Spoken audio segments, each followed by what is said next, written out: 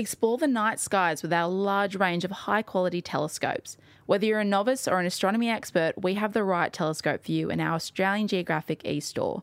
Explore the whole range and find the right telescope for you today. Go to www.australiangeographic.com.au/shop. That's www.australiangeographic.com.au/shop.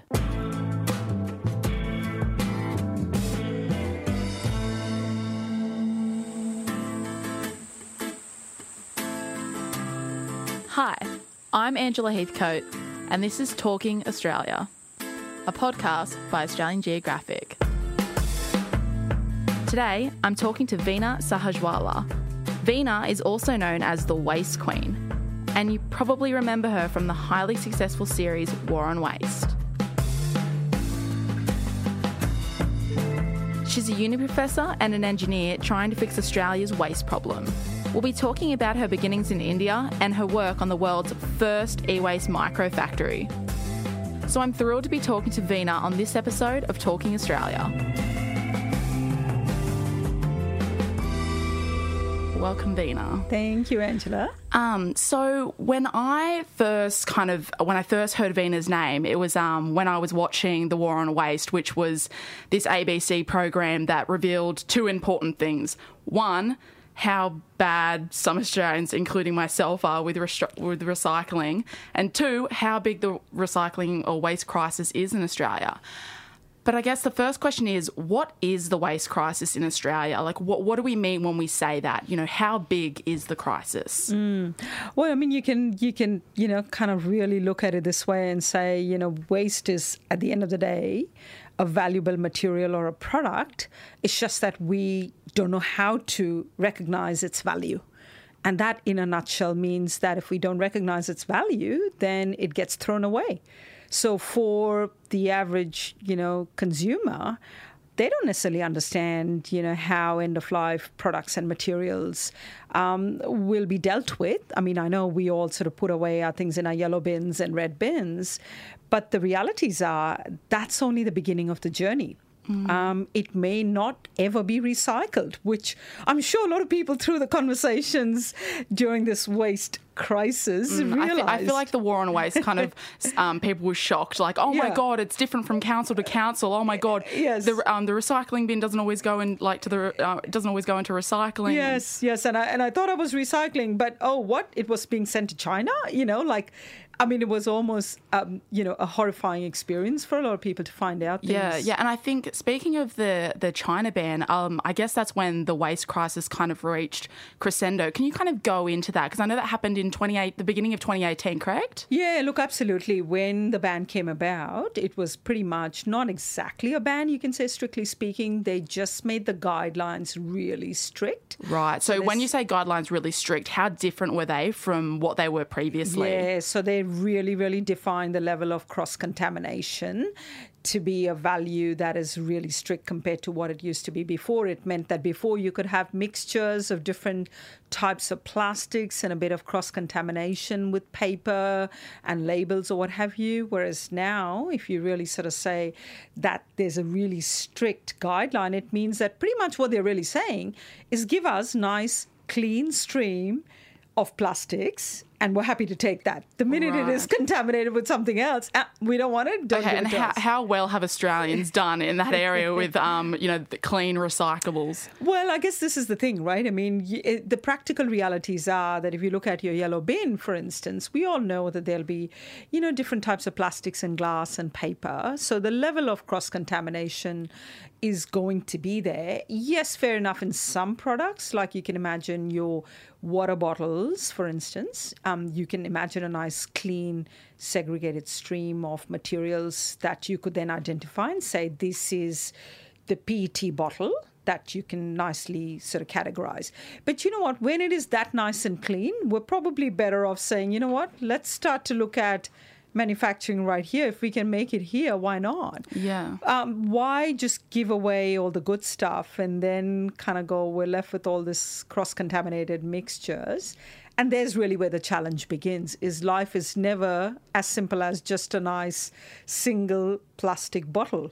Right. There are mixtures. And following the China ban, do you feel, in your opinion, has Australia stepped up its game and kind of facilitated for that change, or are we kind of in a way stagnating a little bit, not stepping up?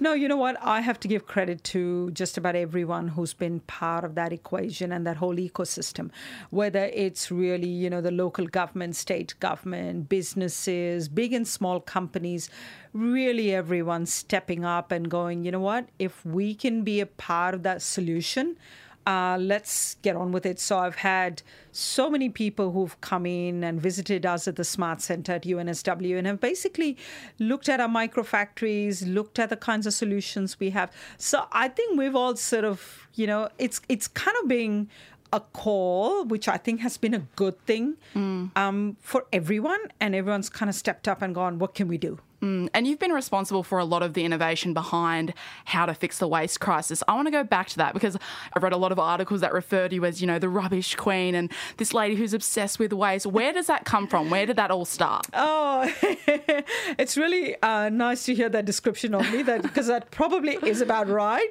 Or you could also call AKA the hoarder Veena, because she doesn't like to throw away anything.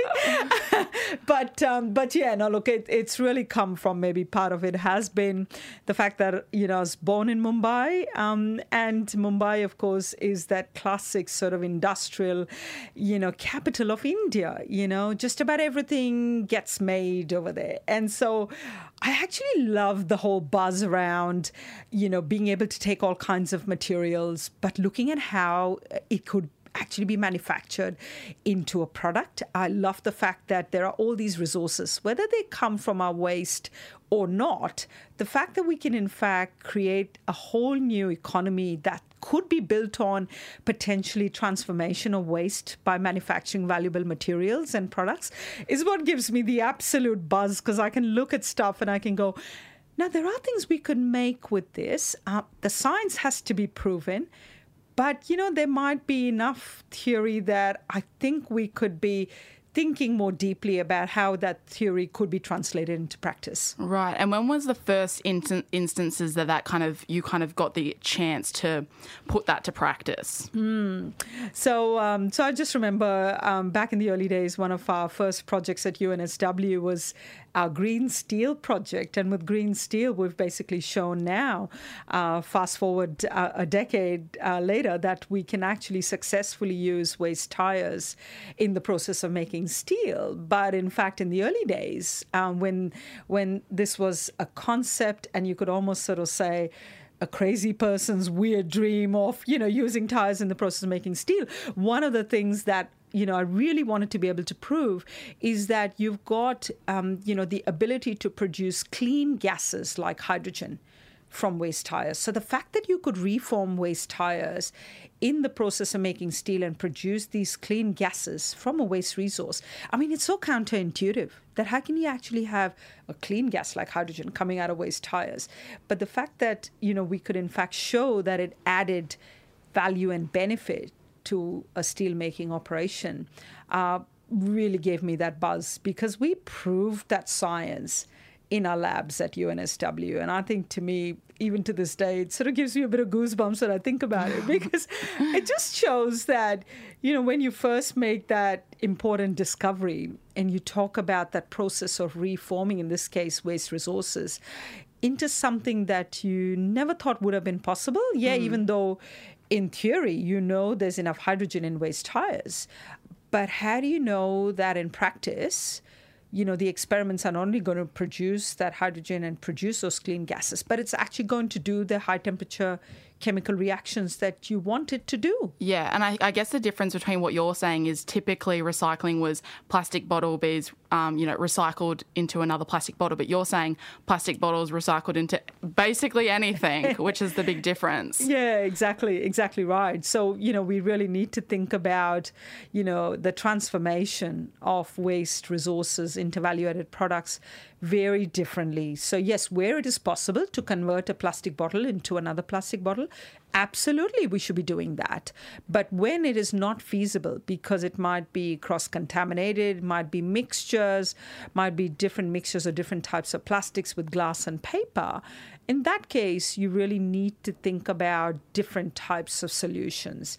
And I guess that's where I get excited, because it's not just a typical, kind of that vertical integration model of thinking about business and how the transformation could happen, but in a way thinking about a lateral integration model. So you're cross-cutting across different industrial sectors, and joining the dots in a way that have never been done before, ever. So green steel is a classic example of a patented technology that has come out of Australia. And I want to go back to your appearance on The War on Waste. When you were on The War on Waste, you were working in the UNSW micro factory, and you were basically showing the host Craig Rewcastle through basically how you can use old iPhones and take out, I guess, the important stuff and reuse that. I guess on that note, I wanted to go into some of the household habits, like, people having 6 iPhones in their drawers and things like that. What's like the worst hoarding habit you've kind of gone, well, wait a second, that's valuable? Yeah. No, look, I mean, I think, e-waste, electronic waste, as you've picked up, is spot on in that category for all sorts of reasons. We're concerned about data security, and we don't want to just give away our phones and our laptops. So I think all of us, again, whether it's our homes or indeed in our offices, where inevitably all kinds of electronic gadgets are sitting around. And in fact, let's not forget all kinds of ways in which music, people used to listen to music before, iPods and everything else. So I think, regardless of whether it's our communication devices, music devices, and just, even the simple things like printers, just think about, all the simple printers that we have in our homes and our offices. People, of course, hang on to them because you think, no, wait a minute, I could give it to somebody else to use it. Yeah, that's definitely my mentality. Like, someone else can have this, yes, one day. Yes, exactly. And we know, of course, that, printers are like, now becoming such consumable items. So the fact that we've just got all of these electronics in our everyday lives, that we just have to accept the fact that, we're going to have to find a different way to reform them. So we're not going to just be able to say, look, my friend, here you go, have my old printer, because they might just find that, look, it's just too expensive to fix it, for instance. Mm-hmm. And I think if that's the reality of life, then we just have to be able to kind of zoom in and go, I need to be able to understand all these different materials. And if I can actually go back and say, there are some pretty incredible metals on the circuits and plastics broadly in our electronic devices, and not to mention glass, then you've suddenly got this incredible array of materials.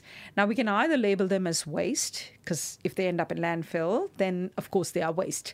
But to me, waste is just a material that's kind of been put down, sadly, because we haven't recognized the value in it. And if the minute we recognize that waste is actually a material that's ready to be remanufactured and create a new valuable product, then we'll stop calling it a waste. Right. We'll rather be future forecasting and going, no, wait a minute, that's actually not a waste, but this could actually be coming back to life in the form of plastic filament. So that was an example of what we were demonstrating, on the show on War on Waste, where we showed that waste plastics could in fact be converted into plastic filaments, which could then quite nicely be fed into our everyday 3D printers for making products. So we're actually thinking, in a way about what our future needs are going to be. And this is where the transformation of waste into value-added materials and products has to be a far more sophisticated conversation that says, you know what, let's really ask ourselves, what are the kinds of products we're going to need in the future? We'll take a quick break and we'll be back in a moment with Veena. Subscribe to our AG magazine for 6 months for just $30 and save 33% on the newsstand price. That's 3 issues of our award-winning magazine delivered to your home for just $30. Plus, you will also receive exclusive benefits, including 10% off all products purchased in our e-store. So don't wait. Go to www.australiangeographic.com.au/Talking Australia for our special offer. That's www.australiangeographic.com.au/Talking Australia. I'm always curious about people who work in climate change science and the waste industry and all the pictures that you would be seeing every day of, whale stomachs full of plastic and just plastic everywhere. And I'm always thinking about, what it's like when your day job is avoiding planetary catastrophe. So how do you kind of cope with that, trying to fix such a large-scale issue?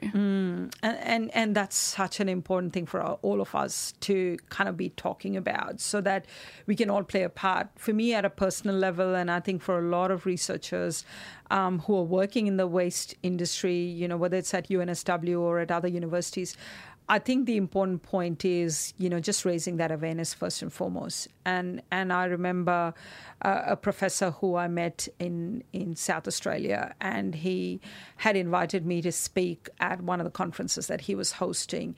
But also, again, it's about raising that awareness because he had this whole collection of photographs where he was able to just show me pictures. And I think, again, even if you're working in this industry and you feel really overwhelmed at times, and we all do, we're human beings. But I think let that not weigh you down. You really have to see that as a way to kind of be, yes, maybe at times it makes you feel a bit angry that how do we let it get to become so bad? But I think you almost have to sort of get up and go, you know what? So therefore, I'm going to take charge of the fact that if I can actually go out there and talk about the science, the technology, whether it's to communities and to businesses who would not have thought of themselves as manufacturers. We've got one company that has been obviously in the business of collecting these types of plastic waste, has then set up a facility, a small manufacturing prototype on their site here in Sydney. And I think to me, that's a classic example of how, the work that we do is making a difference in the real world sense, where you can have someone who then goes, I've never done manufacturing before, but if you can help us, we can set up this module, the microfactory module that we're talking about here, and we can actually give it a go. And just going into the microfactory, I guess, what kind of made you wake up one day and say, I'm going to fix Australia's e-waste crisis? Here you go. It's done. What kind of gave you the initial thoughts? Oh, look, it's certainly far from being done. And I hope we can collectively all at some point in the future kind of all really say that we've all played a part on, on this journey. But I guess for me personally, it was a bit about the fact that, at the end of the day, these are all incredibly important materials, whether they are different types of plastics or metals or glass. I think it was really about that recognition that, traditional recycling cannot work in this case. We have to think about recycling in a completely different way. So the journey for me started through, what I'm calling micro recycling. And that micro recycling meant that we had to actually zoom in and look at all of these different materials differently, and therefore recognize that you had to be able to transform metals in a different way and plastics in a different way. And that's exactly why, the microfactory is basically a collection of different machines and these micro modules that allow us to transform these different types of materials in electronic waste differently. And what products can you make from iPhones? Yeah, so look, from a lot of these types of electronic devices, if you can imagine your plastics, metals, and glass. So with your plastics, of course, the ability to produce plastic filaments and use that as a feedstock for 3D printing is fabulous, which means what you could ultimately be doing is you could be 3D printing, whether you're in a large city or in a small regional town, it doesn't matter. You could actually be making these plastic filaments on a small enough scale and using that as a feedstock. So if I'm a small manufacturing business, I could be making a variety of different products. That's what a microfactory can be doing things so differently. So the ability to actually make one day spectacle frames, for instance, and another day a phone case, for example, out of these types of plastic filaments and use that for 3D printing. But on the other hand, I could also be making metallic alloys. And the fact that these types of metal alloys, whether they contain copper and tin, are examples of what's possible. Because when you start to produce these really value-added metallic alloys, you could then be exporting that to the world. So think about that whole possibility that you could be part of this global supply chain in a small regional town, a small producer. That's exciting. That's never been done before. I want to go way, way, way back to your beginnings in Mumbai, and I was just really curious about who kind of inspired you to go into science, I guess. Yeah, inspiration comes from all sorts of places. And I think, to me, what I really loved about growing up in Mumbai was all those factories that, people would make things. And I think, to me, the inspiration came from the fact that you could have people at the grassroots level, people who are called the kabadiwalas, people who actually collect, waste on the ground. And I think, to me, what was so inspiring was, even though they did not make enough money, and really part of that social inequity is something that I think about often, and how we can actually enable better outcomes for people who work as literally waste warriors in this industry at the grassroots level. But I love the fact that they were so passionate and they wanted to talk about it. I would love, as a kid, to go in and engage with all of these kabadiwalas. Everyone was collecting different things, and they would actually want your secondhand products. Right. So they would actually, they wouldn't give you a lot of money in return. But I love the fact that they saw value in it. Of course, they had to make money, so they would then go and on-sell it to somebody else and so on. But I just love that whole philosophy that everyone was part of the equation. So your beginnings were kind of doing that as a really young child, like Yes. I guess how people take bottles to like a particular depot and get the 5 cents and whatnot. Yeah, exactly. And I would love to sit and chat to them. I would just love to have this conversation, because I just want to know, okay, so what are you going to do now? Where are you going to take it? Obviously, textiles and recycling them is a massive thing in Australia. Can we kind of have a chat about that? Because from my age, 23-year-old girl, it's a big thing. Like, my wardrobe is full of stuff that, I'm working on it. I'm determined not to shop for any more new clothes. A lot of people know about it, but they're not really sure how to, I guess, fix it or how to alleviate it. So what can we make out of textiles? Yeah, no, look, that's a really, really good question, because some of the products that we've been making, they look super cool. And we've actually been producing things like acoustic panels. Yes, oh my gosh, I know. That's so weird. That is weird, isn't it? Talk about, bringing to life your old clothes in the form of acoustic panels, which means you can still hang on to your old clothes, right? It's just that you're not wearing it. You're actually still using it. But that's really the beauty of what we call about going beyond traditional recycling. And so that whole reduce, reuse, recycle, which is the 3 Rs, we're really talking about bringing in that 4th R of reform. So in this case, we're reforming it into a product that really it wasn't in its previous life.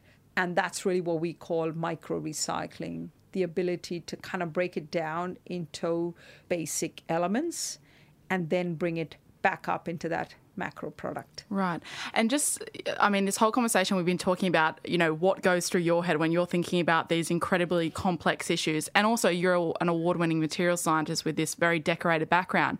So I guess what I always wonder about people like yourself is, what does your daily routine look like? Like, what do you wake up in the morning and do? Do you think about the world's problems and then you go to work and solve them? Or do you have like a piece of toast first? I'd say that toast, does not feature into my morning routine. It's straight into the crisis solving. Well, it's with my cup of coffee. Yes. So in fact, was part of that whole coffee drinking routine that got me into one of the projects we're working on. That makes me feel like I can relate to you more now. One of the things that we're working on right now, which came about as a result of the fact that coffee as a product has got, end of its life, waste, residual, spent coffee. So why do we look at that as an opportunity so that we can incorporate that into our manufacturing solution? And going forward with the crisis that Australia is currently facing with, the China ban and things like that, ahead, what do we need to do essentially to fix these things? And exactly what you're doing with, textiles and things like that. What more do we need to do to kind of fix the entire thing? Yeah, look, I mean, I think one of the important things which, the state of New South Wales has recently announced are the Circular Economy Innovation Network. So that's an example where, circular economy can only work, and especially when we're talking about innovative solutions, when we all come together and we're all concerned about our collective future. So whether we are, basically a company that's in the business of waste, or a manufacturer, or indeed an end user, I think we all have to come together. And that's, so it'll basically be a forum of people who are getting together and saying, we want to fix this crisis. Yeah, absolutely. And it has to be everyone. Exactly. And I think that's spot on, that we need to look at it as basically, all of us seeing as playing a part in this whole circular economy conversation. And I think, to me, it's a fabulous thing that, the state government has obviously pulled together. And I think from my perspective, it's a privilege that, we are going to be, pulling people together in a way, and that network is going to enable us to have, that connected conversation that I think, in a way, everyone wants to be a part of. I think everyone who I have asked whether they want to come in and participate, everyone's given such an enthusiastic yes. So I think, to me, it's funny because I feel like people they want to be a part of it, and they hate the idea of plastic everywhere and pollution everywhere. They don't like the things that they saw on the War on Waste. It's just like you said, it seems like it's just a matter of them finding a way in. Look, absolutely spot on. And people want to do something. They want to be able to see how we can create these new pathways, because we know business as usual hasn't worked. So I think also that whole conversation around circular economy coupled with innovative solutions is going to be the game changer here. So we do need end users who should be prepared to say, you know what, I want to be able to use products that are made out of recycled and reformed content. So that's the important part of the motivation. And then for us, we are working with, the manufacturing growth sector people who are going, there are so many manufacturers. I've been traveling the state and really meeting all kinds of incredible people, from Dubbo to Wagga and Albury and so on. And I love the fact that everyone wants to be part of the conversation. And the fact that you can actually do something on a local level is really something people are excited about, because we know economically, it's not always possible to go, right, I'm going to put all my waste in one big truck and I'm going to send it to this other processor, hundreds of kilometers away. Yeah. People realize that doesn't work either, because it costs a lot of money. So if you can do things within the local region, I think that's where the conversation of really kind of how do you do things locally. Yeah. So circular economy solutions are at various levels. We need to close those multiple loops at all scales. I wanted to kind of go back a little and talk about, I know you mentioned that it was about consumer responsibility, but also business responsibility. I feel like there's been a lot of debate recently about, it's 70% business responsibility, 30% consumer responsibility, and that a lot of people just feel like, I know there's that movement online where people are now taking pictures of Coke bottles at beaches and saying, this is Coca-Cola's responsibility to clean this up, or come up with a different way to kind of do your products. What's that? I mean, how do you do the percentage of responsibility? Like, who's more responsible? Is it kind of, how do you measure it all? Look, I'd be saying, you know what? It's everyone's responsibility. Yes, the producer makes money, but the producer would not be making money if we as users wouldn't be using it, So that's the reality. We are all part of the whole economy, and the ecosystem works. It's a complex ecosystem. If you think about the world of business and all of us as parts of that ecosystem, let's face it, we as consumers prop up the world of business. Absolutely. Yeah. So we're part of the whole ecosystem. We should be taking that responsibility, which is why, to me, the point about extended producer responsibility, there's no reason why we can't, as users, be talking about our own responsibility. And so if you don't like the way some end-of-life products are being dealt with, go and find out. Go and ask questions. I'm sure organizations would be happy to answer questions. And look, if they have got schemes for recycling and proper recycling and to be able to do good things with end-of-life products, I'm sure they'd be proud to share that with you. So I think to me it's more than just, kind of blaming somebody else. So I think to me it should really be about shared responsibility because, again, we're all part of the ecosystem. We can blame the fast fashion industry for, for all the textile waste. But let's face it, again, we as consumers buy it. So I think to me, we've got to first look at our own habits. We've got to then, go out and find organizations that have got good practices. And this is why I guess, organizations these days have got people who have got, they employ people who've got sustainability as their core part of their job. So, pick up the phone and talk to someone, do it the old-fashioned way or look at the website or whatever. But convince yourself that, if you don't know enough around what organizations are really doing, then find out more about it.